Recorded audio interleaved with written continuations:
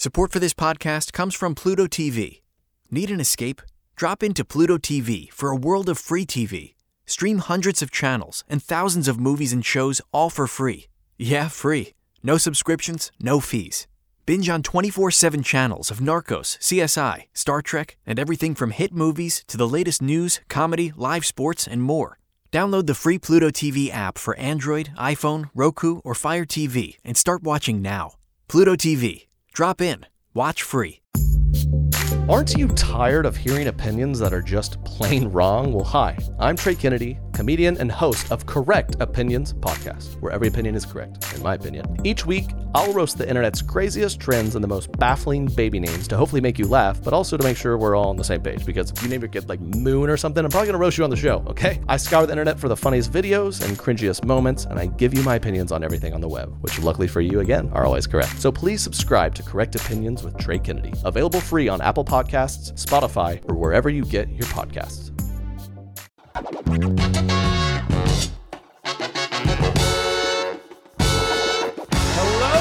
Hello, and welcome to another classic. It's double class. Oh, it's classic episode of Classic Black Dude with your host Clark Jones, aka Pod Strickland, coming to you direct. This is Black History Month, y'all. Yeah, our first episode during the shortest month of the year, where we celebrate shit that happened a long time ago. None of the trivia is current stuff. I think Barack Obama may be the latest entry when the kids do the Black History Month contest, which I participated in, and I used to win because I knew who Fannie Lee Hamer was. She was like before Shirley Chisholm. She was like, I'm sick and tired of being sick and tired. That was her quote, her phrase. So much is going on at the top of the year already. Rest in peace to my man, Kobe. Kobe Bryant died on my birthday. That's crazy. I was just waking up because I was hungover from the night before, man. 13 tequilas. Shout out to the Roost for helping me host my birthday sitch out here in LA. It was great. And then to see that the next day, it's been hard to even process. A lot of people are still trying to accept it as a thing that happened. 2020 is busy. It's working. It's a lot. And 2020 is a euphemism for the devil. The devil is busy. So is 2020. So much is happening already. We had politics happening last night. State of the Union address. It shouldn't even be called union. It should be called State of the Disunion, because this is probably the most the red and blue has been in each other's throats since the Civil War. Maybe. I don't know. I'm in my 30s. I was about to say the specific age. Then I caught myself because of media training. It's a wild time. Nancy Pelosi ripping up speeches. She should have just had a big ass shredder box on the desk that she pulled up. Like, I'm not good at SNL predictions, but I think Saturday when they talk about it, it's gonna be a bunch of her just doing petty ass shit in the background while Alec Baldwin plays that character once again. Speaking of characters, I'm bad at segues. But I am so damn excited to have the guest on for today, Mr. Dwayne Perkins. Hello, thank you for having me. Born and raised in the Chi? Yeah, Chicago. Wow. Do you feel famous yet? Nope. I feel sad all Really? the time. Yeah, it's crazy because when I went back home, people would say like, "You're famous," and I was like, "That's offensive to famous people." Yeah. Because like I'm not. I'm just out here trying to get a bag. But the bag is here. Come on, let's talk. We honest on this show. It's here at times. Yeah. And then You've have experienced breaks, badness. and then you're like, oh, I gotta make some more money. Yeah, isn't that crazy? But It like, is. you know what the drug is? So I've heard the drug is like that challenge, and then like the high is meeting that need, right? So where you like, fuck, I gotta make some more money, and you like, oh shit, that endorphin rush, and then when you get the money, you're like, oh shit, I know how to need money, then go get it. Yes. That's a shot of adrenaline. I'm realizing that like I see, and I'm trying to be very conscious of like myself and like as I like do more stuff, but I see how rich people can become delusioned because you like get money and well, if you always had it, then I don't know what that is like because I did not. But like when you suddenly get more money than you've ever had in your life, and you're like, oh, for so long I've just like put off things that I thought were luxury that are just like things that all people should have. And then you get them, and then you just get to a place where you're like, I don't want these things to leave, so I have to keep making the exact amount of money or more because like I can't go back to where I was because like I know what that is and I know what this is, and I'm like, I'd rather this. I prefer. I really like this. It's wild. Like I work hard. I put it that way, right? But then as as whatever, you get a little money or have a ability to pay for anything. Yeah, it was a lot of shit that I was avoiding for a long time that come to find out are necessities. And it's just like, I hate having to pay for anything that I can immediately enjoy. But that's maintenance. That's why a lot of athletes go, because nobody talks about, Dame Dash did a whole thing. Just go on YouTube, MTV. He breaks down $1 million, where it goes. And it's even worse now with the healthcare thing, which is my main driving political issue. But that's even having healthcare for the first time was mind blowing. I'm like, so I can just like go see what's wrong with me. I don't have to just like live with ailments. It's not WebMD till you jump off a building. What a fucking privilege. Yeah, it feels it's truly good insane to be cared for. Yeah, because at first I'm not. See, that's the thing. I'm not. I have to finagle my way around healthcare. I am in a position that if I have an emergency, I can go see somebody. I can pay for that, right? But like that monthly maintenance, like I can immediately enjoy. I mean, for the first time in my life, I went like, for some reason I went through a bout of like adult acne, and I was like, oh shit, I can just go see a dermatologist and get the I good did. shit. And then he was like, this is what you do. And then I was like, oh, this is what Access is?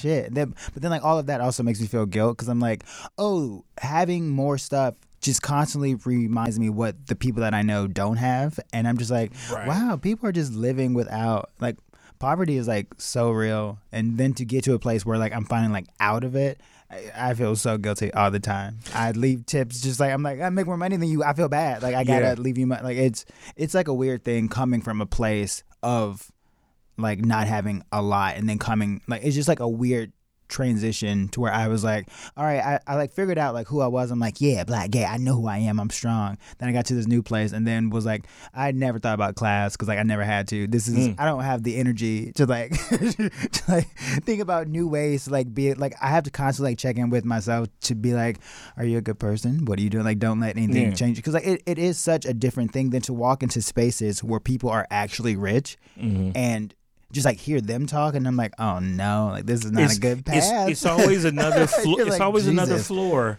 above that you don't know about, and it right? makes me it's infuriating to see like a rich person who's like really rich complaining about another rich person. Like, well, they're making millions, and I'm just making like the lower millions, but they have like 7 figures. I'm like, kill yourself. Like, you can't. Like, that's not like I'm no. But that's their struggle. I know. We can't argue with their struggle. And I'm like, well, relatively speaking, I get it, because like even like I like got like a writing job that paid me quite a bit, and then I got like a new like place, and then even like now that job is on break, every time I pay rent, I'm like, why the fuck did I buy this? Like, why did I do this? Oh man, the and regrets. So now I have to like keep making money or I have to like move. Then I'm like, I don't want to move. Like, that's an inconvenience. So I'm like, money has to come. Yeah. So like I'm stressed about money at a time where I'm making the most money of my life, and I'm like, how did I put myself in this situation? Like, what do you buy that you always say, man, I don't need to buy this, then you buy it anyway?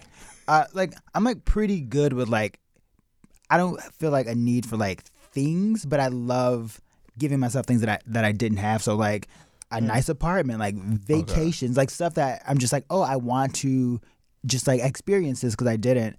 And then I end up spending like more money than I planned on it, and then be like, nigga, like you don't know when your next check comes in. You have no idea, but like, you like, YOLO. But, you know what I mean? But also I'm like, I could die tomorrow, whatever. Exactly. I'm like, I'm gonna spend this money. Also, I did see that red coat. I saw that red coat because I saw that in the window downtown LA. The day that I bought that coat, I did a stand-up show, and I like bought the bag with me, and I went on stage, and instead of doing jokes, I just like modeled it and was like, y'all gotta see this red coat. Yeah. And the audience was like, yeah. Like it was just like, it was perfect. New York's great. I love that place for comedy. Man, they really just let me do and say whatever the fuck I wanted, and it was great. You know, it's like I don't like to be amongst the people of New York, but to be on an elevated stage, a safe distance, and we're talking absolutely. like that it's nothing but like on the train. Oh, yeah, like I can't be like a local. Yeah. No. Just like you only see me from this. Yes, I'm here to say hi, and then I disappear in my red coat. And then you have memories from the photographs I post from whatever photographer was at the show. Right, I'm like, wow, what a great memory. And now I'm back home. That's all we got. All we got is these memories, bro. You said it, I didn't. You are black and gay. I am. I did not break that news to the listeners. And you are making history as the first openly gay man to do Classic Black Dude. Oh, yeah, look at that. man. Look at you. Look at that. Breaking down barriers. Are you, I just had first solo guest, I should say, also stand-up comedian. I do talk. I went to Morehouse College in Atlanta. Most people know who listen. All male school, 97% black in Atlanta. In Atlanta, the Austin, Texas for black people. It's a college town. A lot of gay, lot of homosexual overture, if you will, throughout the city. So that's where I first became familiar with just the different culture of it, right? And now that it's considered the Black Hollywood, you know, whatever nomenclature they want to give it, like, how do you navigate those two minority labels in the business that you're in? I use them against each other to make my way into spaces. And so if I know someone's like approaching me with the idea that they're going to relate to my gay side more, I am conscious that like, oh, you're probably coming at me with stereotypes that comes with gayness, so you're not going to expect me to be a real ass nigga. And then they're like shocked by that, and then I'm like, oh, too late. Yeah, I'm already in. And then when it comes to like blackness, it's the same thing. Of being like, oh, you are going to come at me from my black side. You know, I'm gay as shit. I'm gonna change all of this, all of it. And so it's just like I get in the way that. Like, I see how they approach me, use that. I'm like, well, you did it. Like, you chose what you wanted, like, what you saw about me that you wanted to, like, to approach. And then I just, like, take advantage of it. Yeah. And that's truly just, like, and that came from me just, like, growing up and having to code switch and realize, like, oh, within different spaces, I have to be a certain person.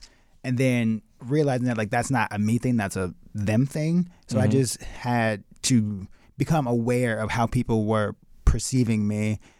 Use that and then use it against and then reveal who I really was once I got in and had power.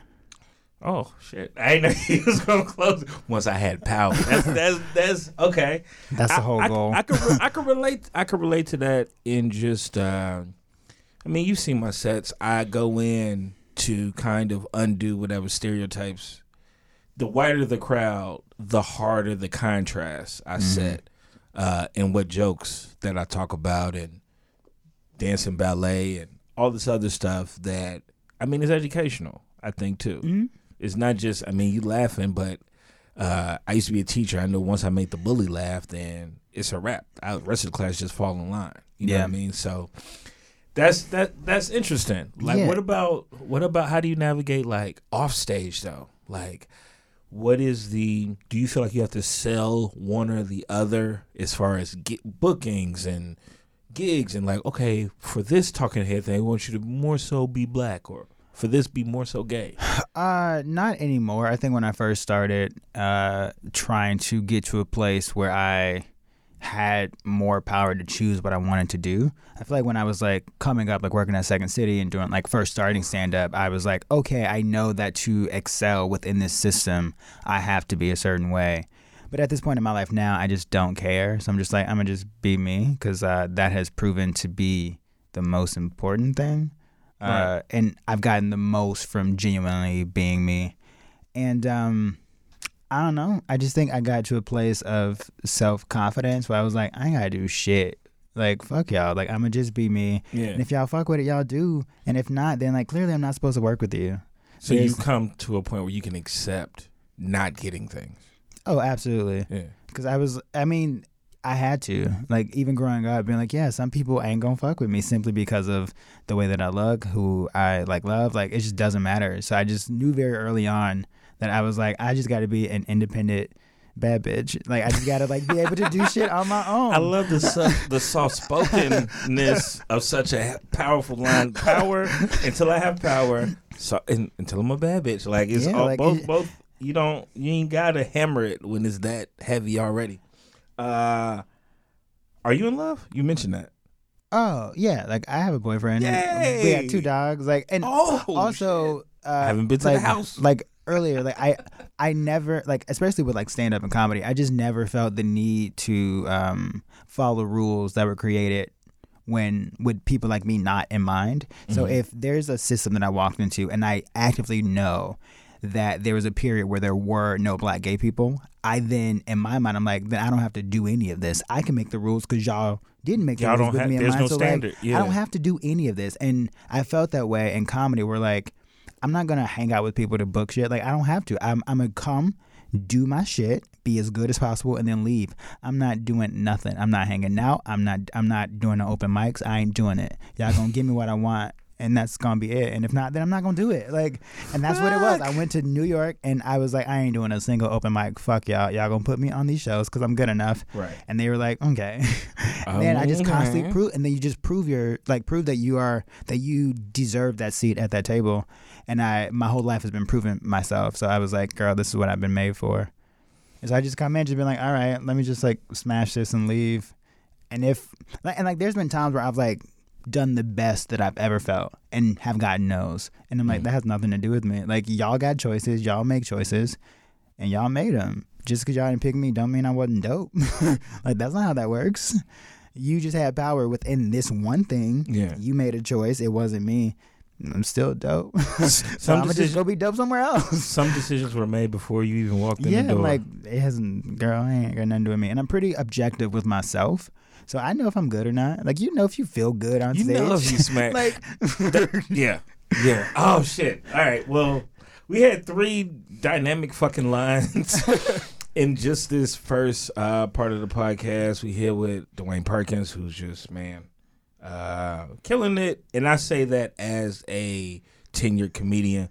Talking about everything. He is in love with 2, and he got 2 dogs. I love it. Love to see it. We'll be right back on Classic Black Dude with your host, Clark Jones, a.k.a. Pod Strickland. We'll be right back. It's JCPenney here, back with our best Cyber Days deals and steals available now in-store or online. Deck the halls and ring in the savings with 60% off JCPenney home bedding and bath, like flannel sheets or Egyptian cotton towels. Get your kitchen ready to prepare hearty winter meals with a Cook's Granite 10-piece cookware set. Or add some warmth to couch time with a Biddeford Micro Plush electric throw. Plus, find stylish tops and sweaters for her from Liz Claiborne Apparel. For him, shop St. John's Bay sweaters and Levi's collection of classic jeans and Sherpa-lined jackets. Find all these deals and more at JCPenney in-store or online. Plus, save even more with an extra 35% off your order. Want it fast? Choose contact-free curbside pickup at checkout. Joy, comfort, peace. JCPenney. Support for this podcast comes from Microsoft Teams. Now, there are more ways to be a team with Microsoft Teams. Bring everyone together in one space with a new virtual room. Collaborate live, drawing, sharing, and building ideas with everyone on the same page. And make sure more of your team is seen and heard with up to 49 people on screen at once. Learn more about all the newest Teams features at Microsoft.com/Teams. And we are back with Dwayne Perkins of Give Me Your Credits. I'm Wildin' Out. Yeah. Oh, triggered. Brooklyn Nine-Nine. Brooklyn Hot fucking 9. Yeah, great shot. What the fuck did I do? The Break with Michelle Wolf. The Break. Did you write for the correspondence I as well? did. Okay. I wrote a really. Oh, you wrote the line. I wrote one of them that was in what the fuck was that? The joke about Ann Coulter and what the fuck is that lady? The one. Pelosi? No. Hillary? The one that would do the speeches. What the fuck's her name? Pelosi? Aunt Lydia. Ilhan? No, not Ilhan. Ilhan? AOC? What's her name? Oh, Sarah Huckabee Sanders. Yeah, I wrote a joke Is her last name Sanders? for Sarah Huckabee. Michelle Wolf calling her the Uncle Tom of white women. And then the Republican National Convention used it in their thing to be like, look how bad liberals are. And the New Yorker said it was one of the best jokes of 2018. Fuck yeah. Yeah, that was she's very talented. Working with her was really great. Has that been the most monumental experience? No. But it was just a big learning experience. I just learned a lot. The shade. Oh, this is officially a shade room. I mean it like that, but I just had bigger moments that meant more to me. But that was a really good lesson in joke writing. Okay. It was just constant writing jokes. So by the end of that job, I was like, okay, I know how to write a joke.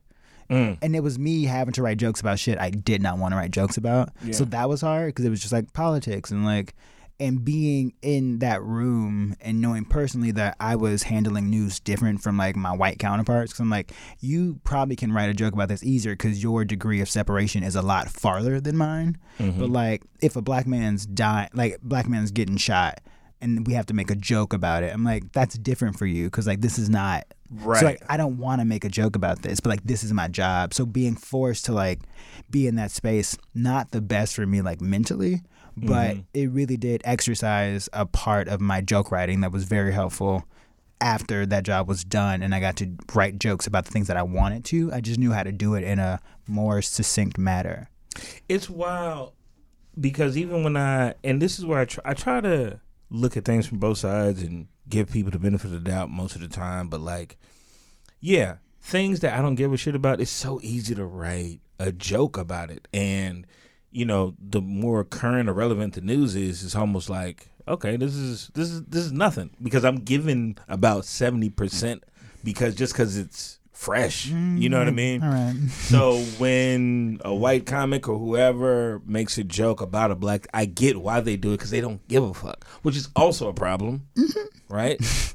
But you still, of course, got to do your job. Do you when you hear a edgy race joke or edgy potentially homophobic joke, do you give people the benefit of the doubt if it's funny? Or is there nothing funny about that?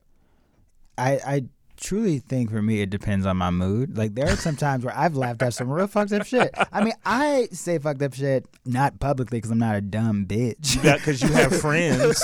Yeah. But yeah, I'm we all say things that within certain spaces could be problematic and inappropriate. If you are going to make a choice to do this on stage publicly, if it's not funny, you're just you should punish yourself. Why are you doing this if it's not if you're going to talk about something that can potentially upset people and you're doing it you're not even putting enough care in it to make it funny, I think you're trash. Mm-hmm. But if it is funny, I'm well, at least you that. I see the effort and the intention put into this, and if that shit lands, I'm